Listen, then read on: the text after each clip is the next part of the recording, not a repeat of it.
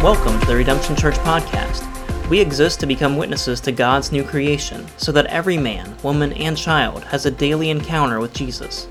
We believe that as a family of servant missionaries, we are empowered to participate in God's story because of the good news that King Jesus is making all things new. Who or what has preeminence over your life? According to Jesus, truly faithful disciples will live a life that demonstrates they will give up everything.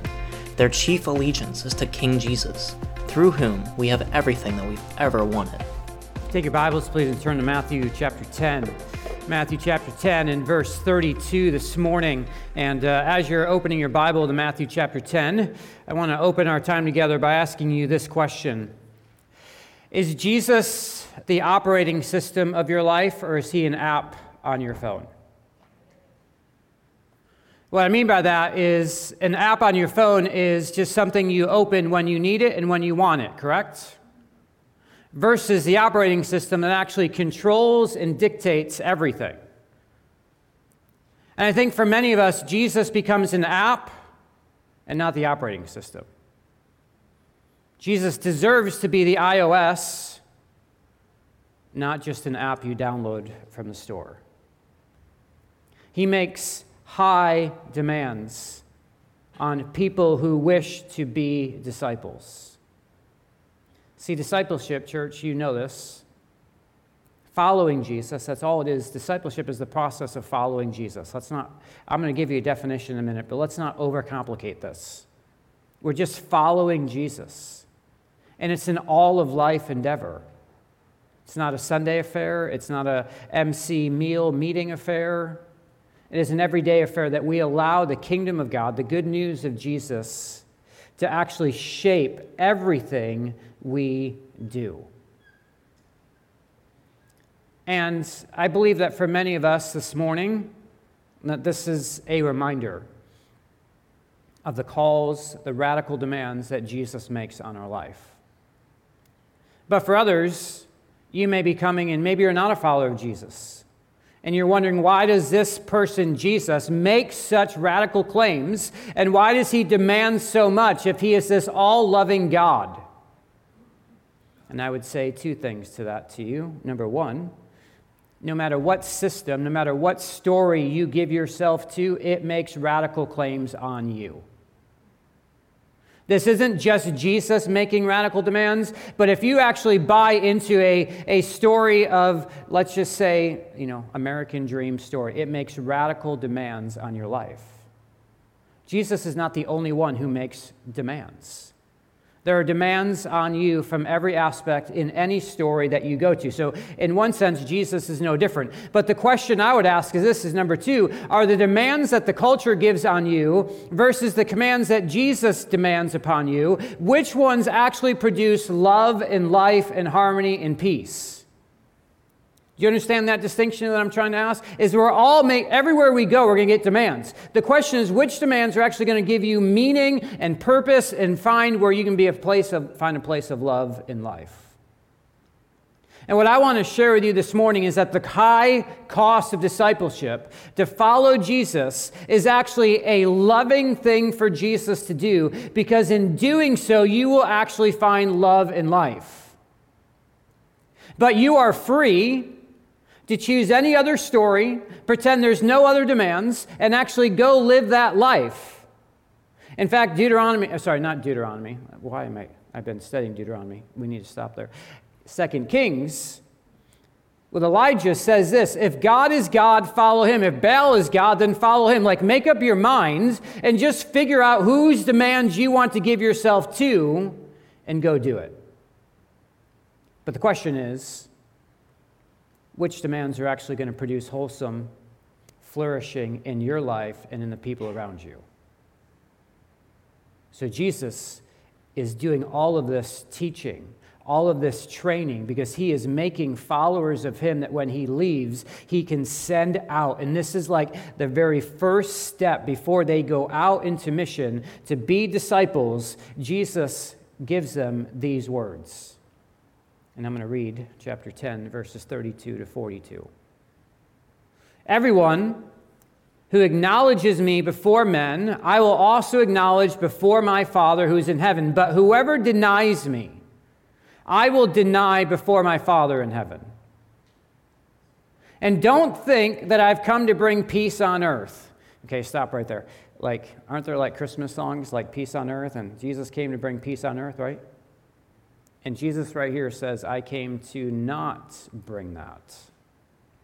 So right away, this is strange. He says, I didn't come to bring peace, but a sword. I have come to love everyone and forgive everyone of their sins. Yes.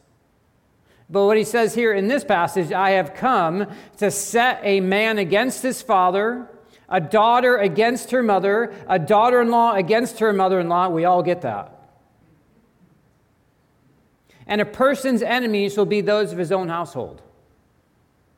Okay, this is crazy stuff that Jesus is saying right here. And so he goes on to say this, that whoever loves father or mother more than me is not worthy of me. And whoever loves son or daughter more than me is not worthy of me. The second demand that we'll look at this morning that Jesus makes is whoever does not take his cross and follow me is not worthy of me. Because whoever finds his life will lose it. And whoever who loses his life for my sake will find it. So whoever receives you receives me.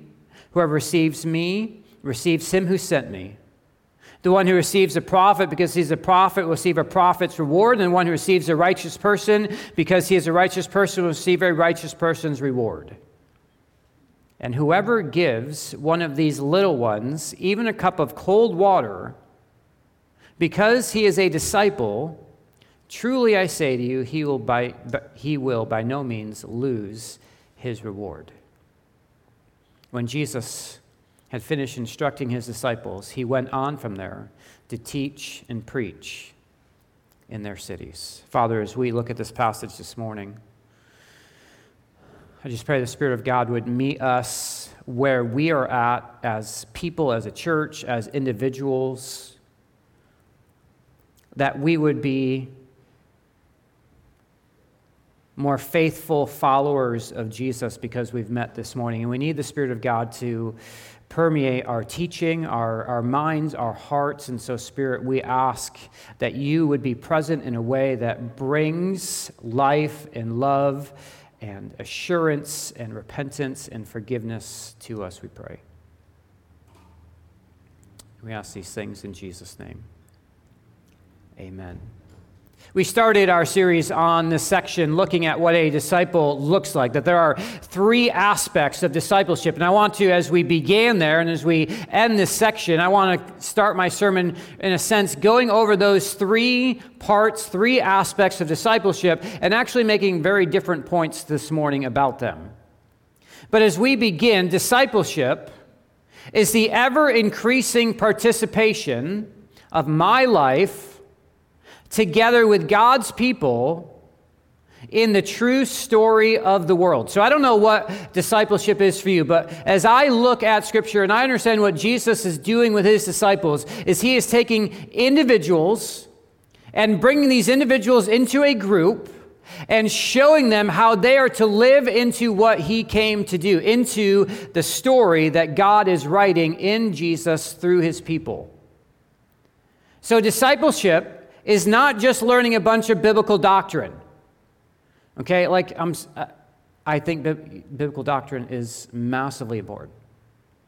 But we're not people who are just trying to answer the right test, get a good test score.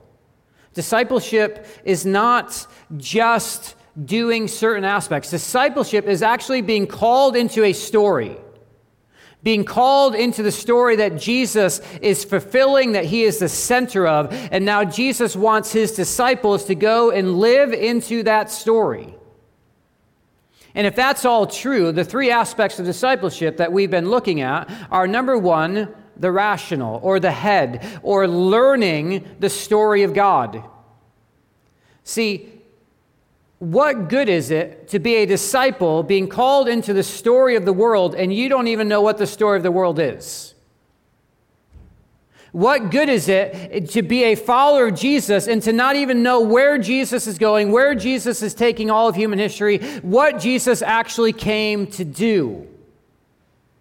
And this is what Jesus is explaining to his disciples. And we're going to see in the next section, chapters 12, 13, and 14, that Jesus is going to now, in these next sections, very explicitly unpack what he came to do. But before he does that, he is telling the disciples, this is the kingdom. You need to learn what it is that I came to do. See, we all possess some story through which we process all the information that we see, everything that we learn, everything that we do.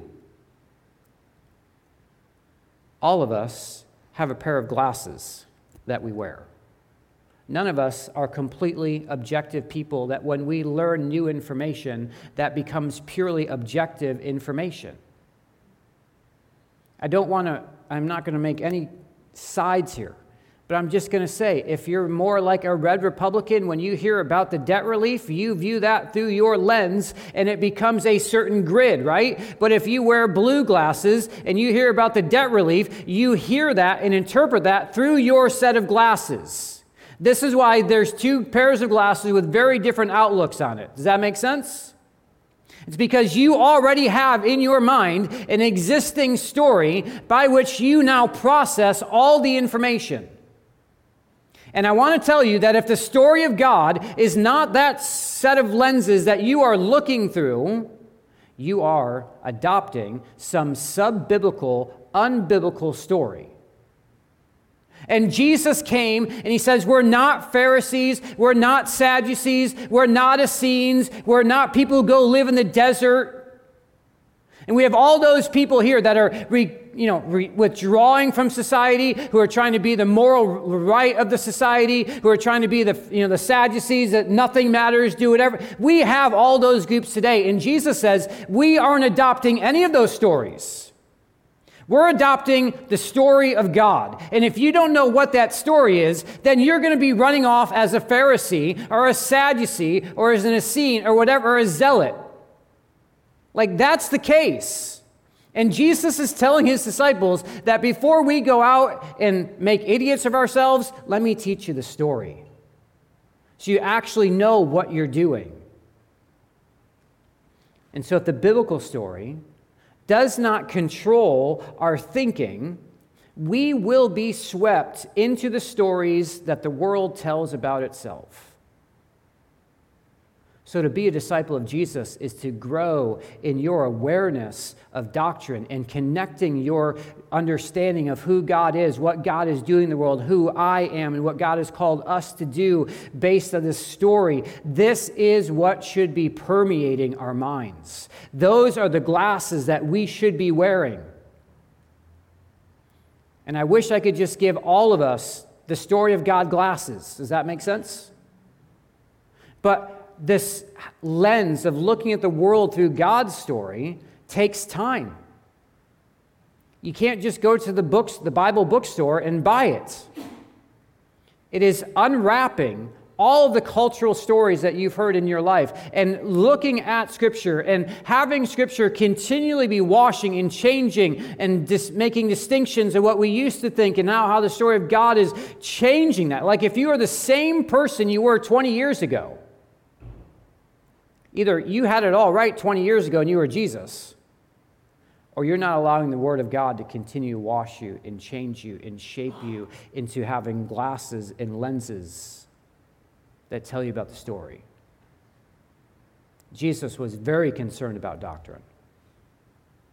And not just so you could be a Calvinist or an Arminian, and not just so you could be a Baptist or a Presbyterian.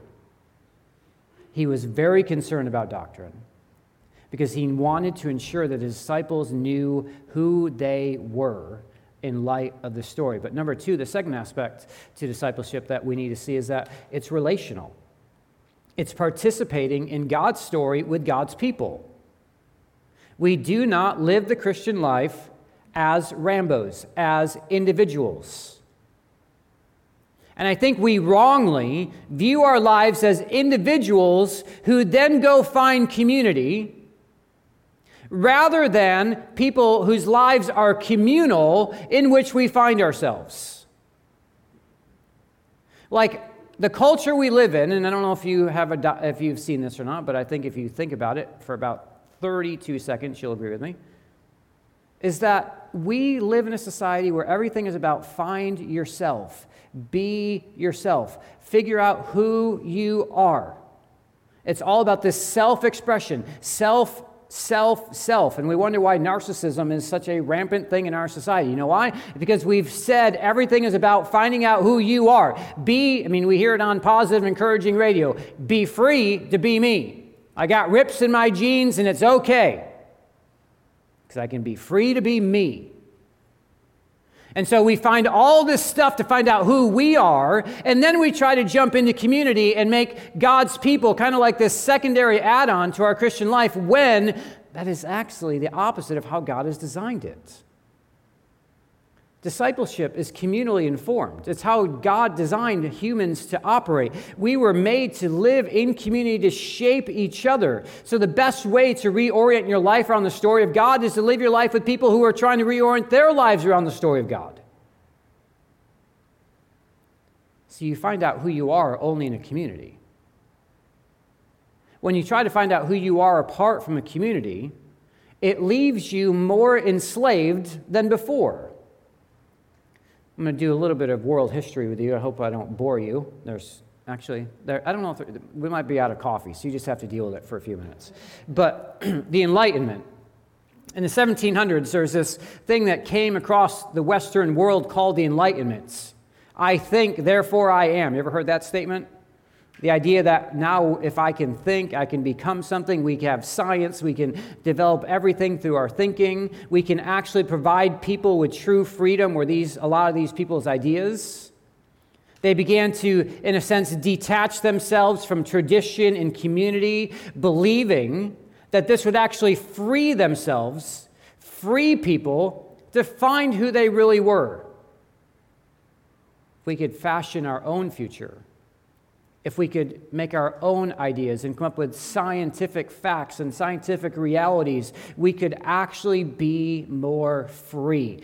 Get God out of the equation. And as you follow world history in the 1700s, we began to remove God out of the equation, but what did we keep? The ethics of God. We still believed in the morality of God. Until just recently, not only have we, in a sense, removed God from the equation in the 1700s, but now we've actually followed suit and are beginning to remove God from our what? Ethic. So this is what's happening. And in this adventure, I would call it, over the last couple hundred years in the Western world, one commentator, one theologian says this, and it's on the screen. It is an adventure that held the seeds of its own destruction with itself. What we got was not self-freedom, but self-centeredness, loneliness, superficiality, and harried consumerism. How many of you, this would not be your life, of course not, but everyone else's life in America, how many of you would say we're self-centered, we are more lonely than we've ever been, we're more superficial than we've ever been, and everything is about just consumerism? Is that true of our society? Not you, of course, everyone else. Okay? And what it's done is not brought free. Free is not how many of us feel. With our, and this is him, our overstocked medicine cabinets, our burglar alarms, our vast ghettos, and our drug culture. See, this project to find yourself, to be you, all on your own, has actually left us far more enslaved than before. But it's also left us not just enslaved, but very confused. We have no idea where to go. This contemporary experiment to find ourselves, I've got to be true to who I am.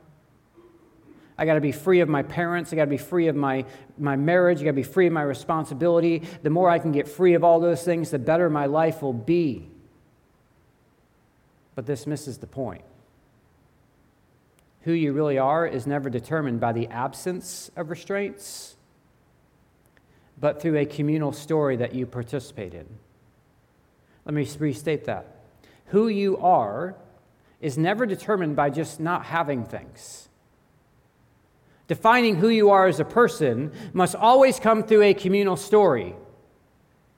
That communal story in our society can be many different things. That's why all of these clubs often are people gravitate to, because they find a communal story to find themselves.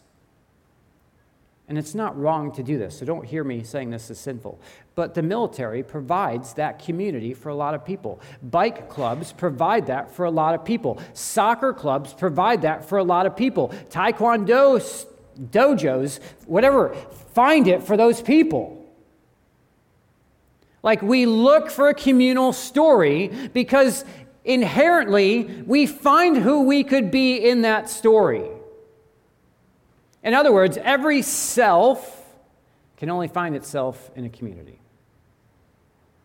So if we're shaped by community, we come to realize fully our existence only comes through community. Why do you and I, if we actually have the true community, God's people, and the reason it's true is not because we're awesome, it's because the Spirit of God is here. If we have that community, why do we shrink back from it? When we shrink back from that community, we are shrinking from actually being truly humans. But when we engage and press into that community, our self actually grows. And Jesus didn't train his disciples one-on-one. He trained them in groups to be people together, because it would be in that group, in that huddle, in that community that they would actually be shaped. This is how God designed humans to work, because we mirror the communal aspect of the Trinitarian God. God the Father doesn't just find out who he is apart from the Son and the Spirit, which is why we call him what? Father. Because he's only Father in relationship to who? The Son. Like, you can't determine the aspects of who the Godhead actually are apart from each other. And yet we think we can be different from the actual image that we were made into and find ourselves apart from other people. And I say, good luck. You'll continue to be more enslaved and more confused. Jesus says the aspect of discipleship is relational. It is you do it together. Number 3, the third aspect is missional. This is acting out our role in our story. Mission is putting into practice the things we have learned. Both we practice it out in the public square and in the private arenas of our faith. When you read Acts chapter 2, when the disciples, after the Pentecost had swept through and 3,000 people were saved, they give this description. And the disciples of Jesus in the early church were not only in their homes, breaking bread and praying and being devoted to doctrine, but you know where they also were? Out in the public square. They were in the temple together, proclaiming the good news of Jesus. That mission is putting into practice the things that we have learned in our life together in the public square and in the private arenas of our faith. That is mission. And the church, the people, is not meant to call men and women out of the world into a safe religious enclave, but to call them out in order to send them back out as agents of God's kingship. So when you become a Christian, we're not inviting you just to come in and sit in nice chairs and everyone sit on the outsides and no one in the middle. Thank you, 6 of you. Your reward is great. We're not asking you just to be comfortable. To follow Jesus means we are practicing together what we're learning together and going out in the public square in the name of Jesus, proclaiming that there is a new way to be human. Yes, that's us all. And this is what Jesus is preparing his disciples to do. Now I'll say this, there's no participation in Jesus without participation in Jesus' mission. You know where Jesus is right now? Metaphorically, he's out on the front lines fighting against the powers of darkness. You want to find out where Jesus is? Go to those places, and you will find Jesus. So that's what we've been learning.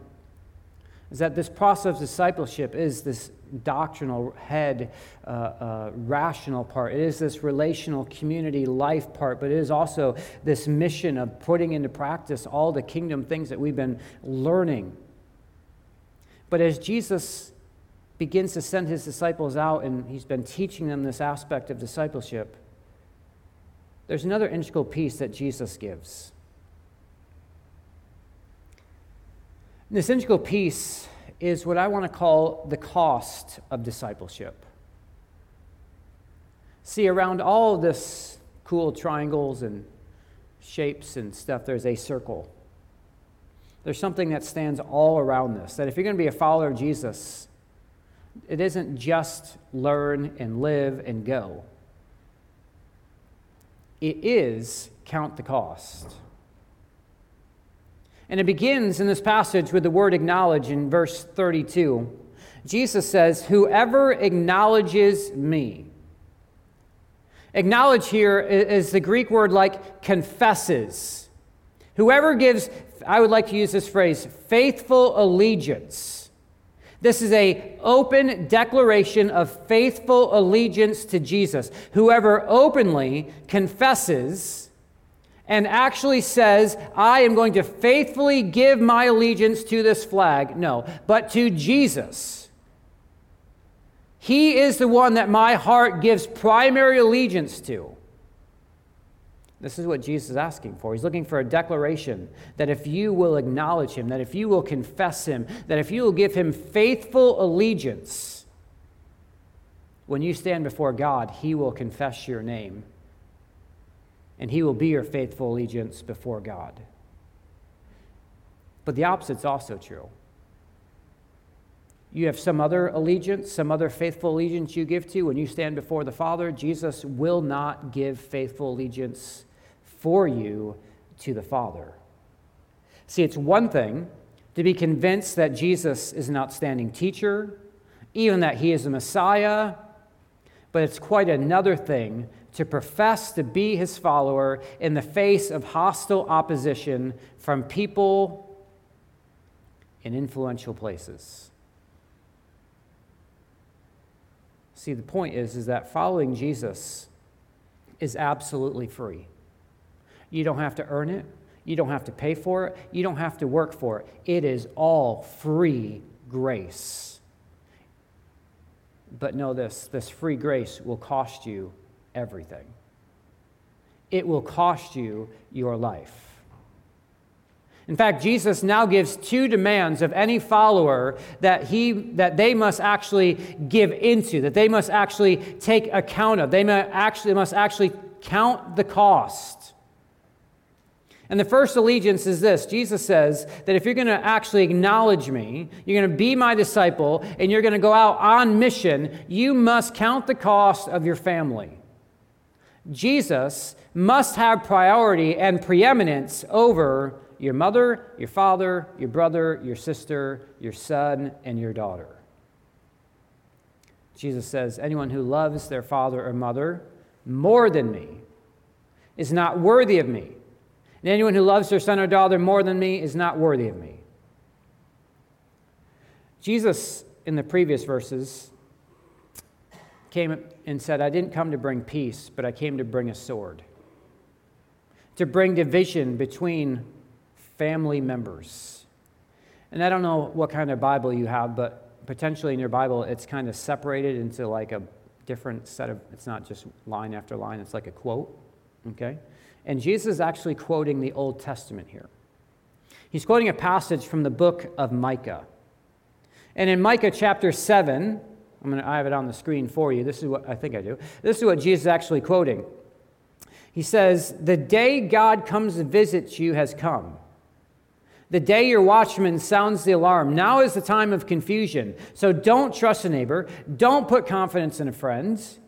Even with a woman who lies in your embrace, guard the words of your lips. Why? Because a son will dishonor his father, a daughter will rise up against her mother, a daughter-in-law against her mother-in-law. A man's enemies are the members of his own household. See, back in Micah chapter 7, this is about 700 years before Jesus, the nation of Israel, the northern kingdom of Israel, was a complete disaster. It was a complete mess. They were living under an evil king who led Israel into idolatry. Injustice was rampant. Israel looked no different than any of their neighbors. And it got to be such a bad situation that Micah actually says that when the Assyrians come, they're going to be under such duress and such strange times that when this nation comes to oppress you and take you over, you're going to actually turn on your own family. And so when the day of the Lord comes, when the day God comes to visit you in judgment, is when the day the family is going to actually split apart. And Jesus now, when he comes, which is actually the true day God comes visit his people, not just in judgment but also in salvation, he's actually saying if that happened back then with a foreign power, how much more is it going to happen when I come, the fulfillment of all the things that the Old Testament was talking about? Jesus is saying that when I show up, it is going to be absolutely natural, just as it was back then when God visited you in judgment, that now he's coming to visit again in me. And it is going to be even more rampant, even more severe, that your family is going to actually be separated. And this makes sense, because when two members of the family have two competing stories, two competing masters of cultural stories, when they come into contact with each other, there's going to be conflict. And so Jesus is laying out what it means to give allegiance, that I have come in this day to bring judgments, and in that judgment, families are going to split apart, and if you don't love me more than your family, you can't be my disciple. Faithful followers of Jesus love him more than their own parents, and they love him more than their own kids. And I say this as a parent, that if you love your kids more than you love Jesus, you are not worthy, according to him, to be a disciple. Now, notice a little bit of hope here. Jesus doesn't say, you must love only me. He says what? You must love me what? More. Jesus is not despising children. He's not despising parents. In fact, Jesus is the one who says, let the little children come to me. But what he is saying is that who has the preeminence? Who are you most faithfully allegiant to? Your kids and their lives and all the opportunities and all the things you want them to become and all the things you want? Or are you faithful to me first? And I want to say this as a parent, do you know why we struggle with this? It's because there is some other competing story of our culture that tells us what it means to be a good parent. And that means we must give them everything that everyone could ever have and have way more than we've ever had in our life. And guess where that came from? Not Luke chapter 9, not Matthew chapter 10. That came straight from the Constitution. I'm just kidding. It came straight from the American story. And so even in how we raise our kids, we are having to compete in our mind with affections for who is having the ultimate story. Faithful followers of Jesus love him more than their parents, their brothers, their sisters. So parents, I don't know how you are, but I often struggle with this, who does have precedence? And so I began to list some questions here that I would just ask you to think through. I don't have any I wish I could just tell you, this is it. You love it. You love Jesus more, or you don't. But probably if you're like me, it's up and down. But sometimes finding a line is more difficult than we believe. And so parents, here's a couple questions. What story are you raising your kids in? Number 2, parents, are you more concerned with your kid turning out all right so that you find worth in yourself? See, sometimes we do this all for our kids just to validate our own selves. Okay? Let's just be honest. And parents, do you choose things for your kids at the expense of obeying Jesus? Yeah, I'll have this is why it's hard to be a pastor. I have like my own personal parental views, and I don't want to press them down on you. But what I do want to say is that you have to choose who gets allegiance. And how that gets worked out, I'll let the Spirit of God do. Number 2, Jesus says you must not only love me more than your family, but he says, number 2, Jesus must take precedence or preeminence even over our own lives. So just not the ones closest to ourselves, but actually ourselves. Whoever does not take up their cross and follow me is not worthy of me. Even though the cross event had not yet occurred, the disciples clearly understood the metaphor of the cross. They had seen crucifixions before. It happened all the time. Jesus wasn't the first one they were crucified, and they were like, man, this is a weird way to die. No, they saw it all the time. And when they saw a condemned prisoner bearing his own cross to the place of execution, it meant he was already dead. He was a dead man walking. So this metaphor, when Jesus says, take up your cross, means it is that you are alive, but you are dead. In the spring of 1945, a Lutheran pastor, a young Lutheran pastor, he's only like 33, awaited execution in a Nazi concentration camp. He had spent 2 years imprisoned. And even while he was before prison and in prison, he was writing, delivered Sunday sermons in prison, shared the gospel with all the prisoners, the prison guards. And this man, his name is Dietrich Bonhoeffer. On April 9th in 1945, Bonhoeffer was hanged at a concentration camp for his involvement in a small Protestant resistance movement against Hitler and the Nazis. But he wrote a book called The Call of Discipleship. And he writes this, and the reason I tell you his background is because what he wrote about is what he actually did. He says this, when Christ calls a man, he bids him to come and die. If you're going to follow Jesus, it is a call to come and die. The cross is laid on every Christian. And the first Christian Christ suffering, which every man must experience, is to call to abandon the attachments of this world. It is the dying of the old man, which is the result of his encounter with Christ. Once you have encountered Christ, you will give up everything. You will come and die to your own desires. You will come and die to your own ambitions. You will come and die to your own life. You will come and die to your own reputation. You will come and die to being the master of your own fates. And it may call you to come and die and physically give your life in martyrdom. Just so you're aware, there is more martyrs in the Christian church in the 20th century than there were in the first 19 centuries. We have more brothers and sisters who are martyred for Jesus in the last 100 years than we did in the first 1,800 years of the Christian church.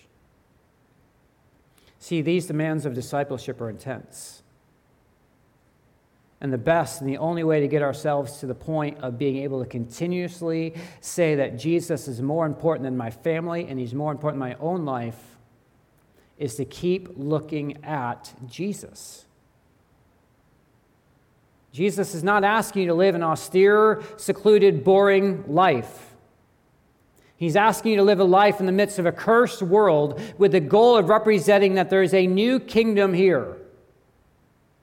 And this way of living that brings life is going to be counter to the world that we live in, and so it's going to bring opposition and conflicts. And when we look at Jesus, this is exactly what Jesus did for you. He lived a life of faithful allegiance to the Father over against his family. I don't know if you know this, but you might. Remember in Luke chapter 2 when Jesus is a little boy and he's in the temple and he leaves his family and they can't find him and he's in the temple, and what does he say? I must be about whose business? because he had first an allegiance not to Mary and Joseph, but to the Father. And then when Jesus began his public ministry, he left his parents. I don't know if we fully understand that. You grew up and became what your family did. You weren't Americans at the age of 20 and decided to do whatever you wanted. For Jesus to leave his family was in a sense to cut ties with them. It was almost as if he was like the younger son in the parable of the prodigal sons. He wasn't asking for his inheritance, but he was saying, I have to leave my family, and I actually have to go and be about my Father because what he is calling me to do. And when he's on the cross, the disciples come and bring Mary, and they say, Jesus, your mom is here. And what does Jesus say? No, my family is anyone who does the will of my Father. He began to see that his true family was the family of God, his brothers and sisters, and he gave up his family because of a faithful allegiance to the Father. And he not only left his family, but he took up his own cross.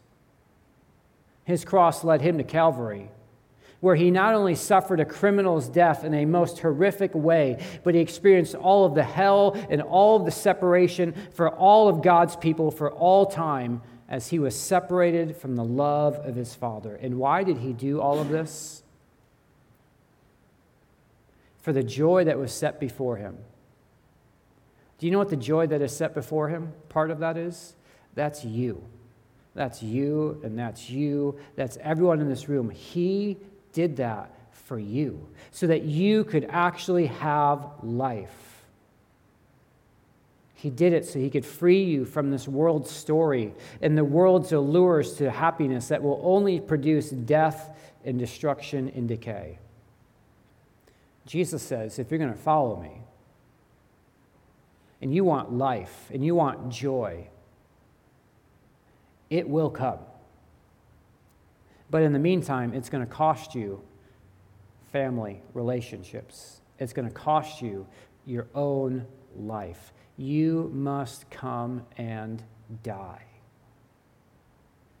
But knowing this, he says in verse 40, whoever receives you receives me and receives him who sent me. The one who receives a prophet, because he's a prophet, will receive a prophet's reward. The one who receives a righteous person, because he's a righteous person, will receive a righteous person's reward. And whoever gives one of these little ones even a cup of cold water, because he is a disciple, will by no means lose his reward. What is the point in all of that? There's reward.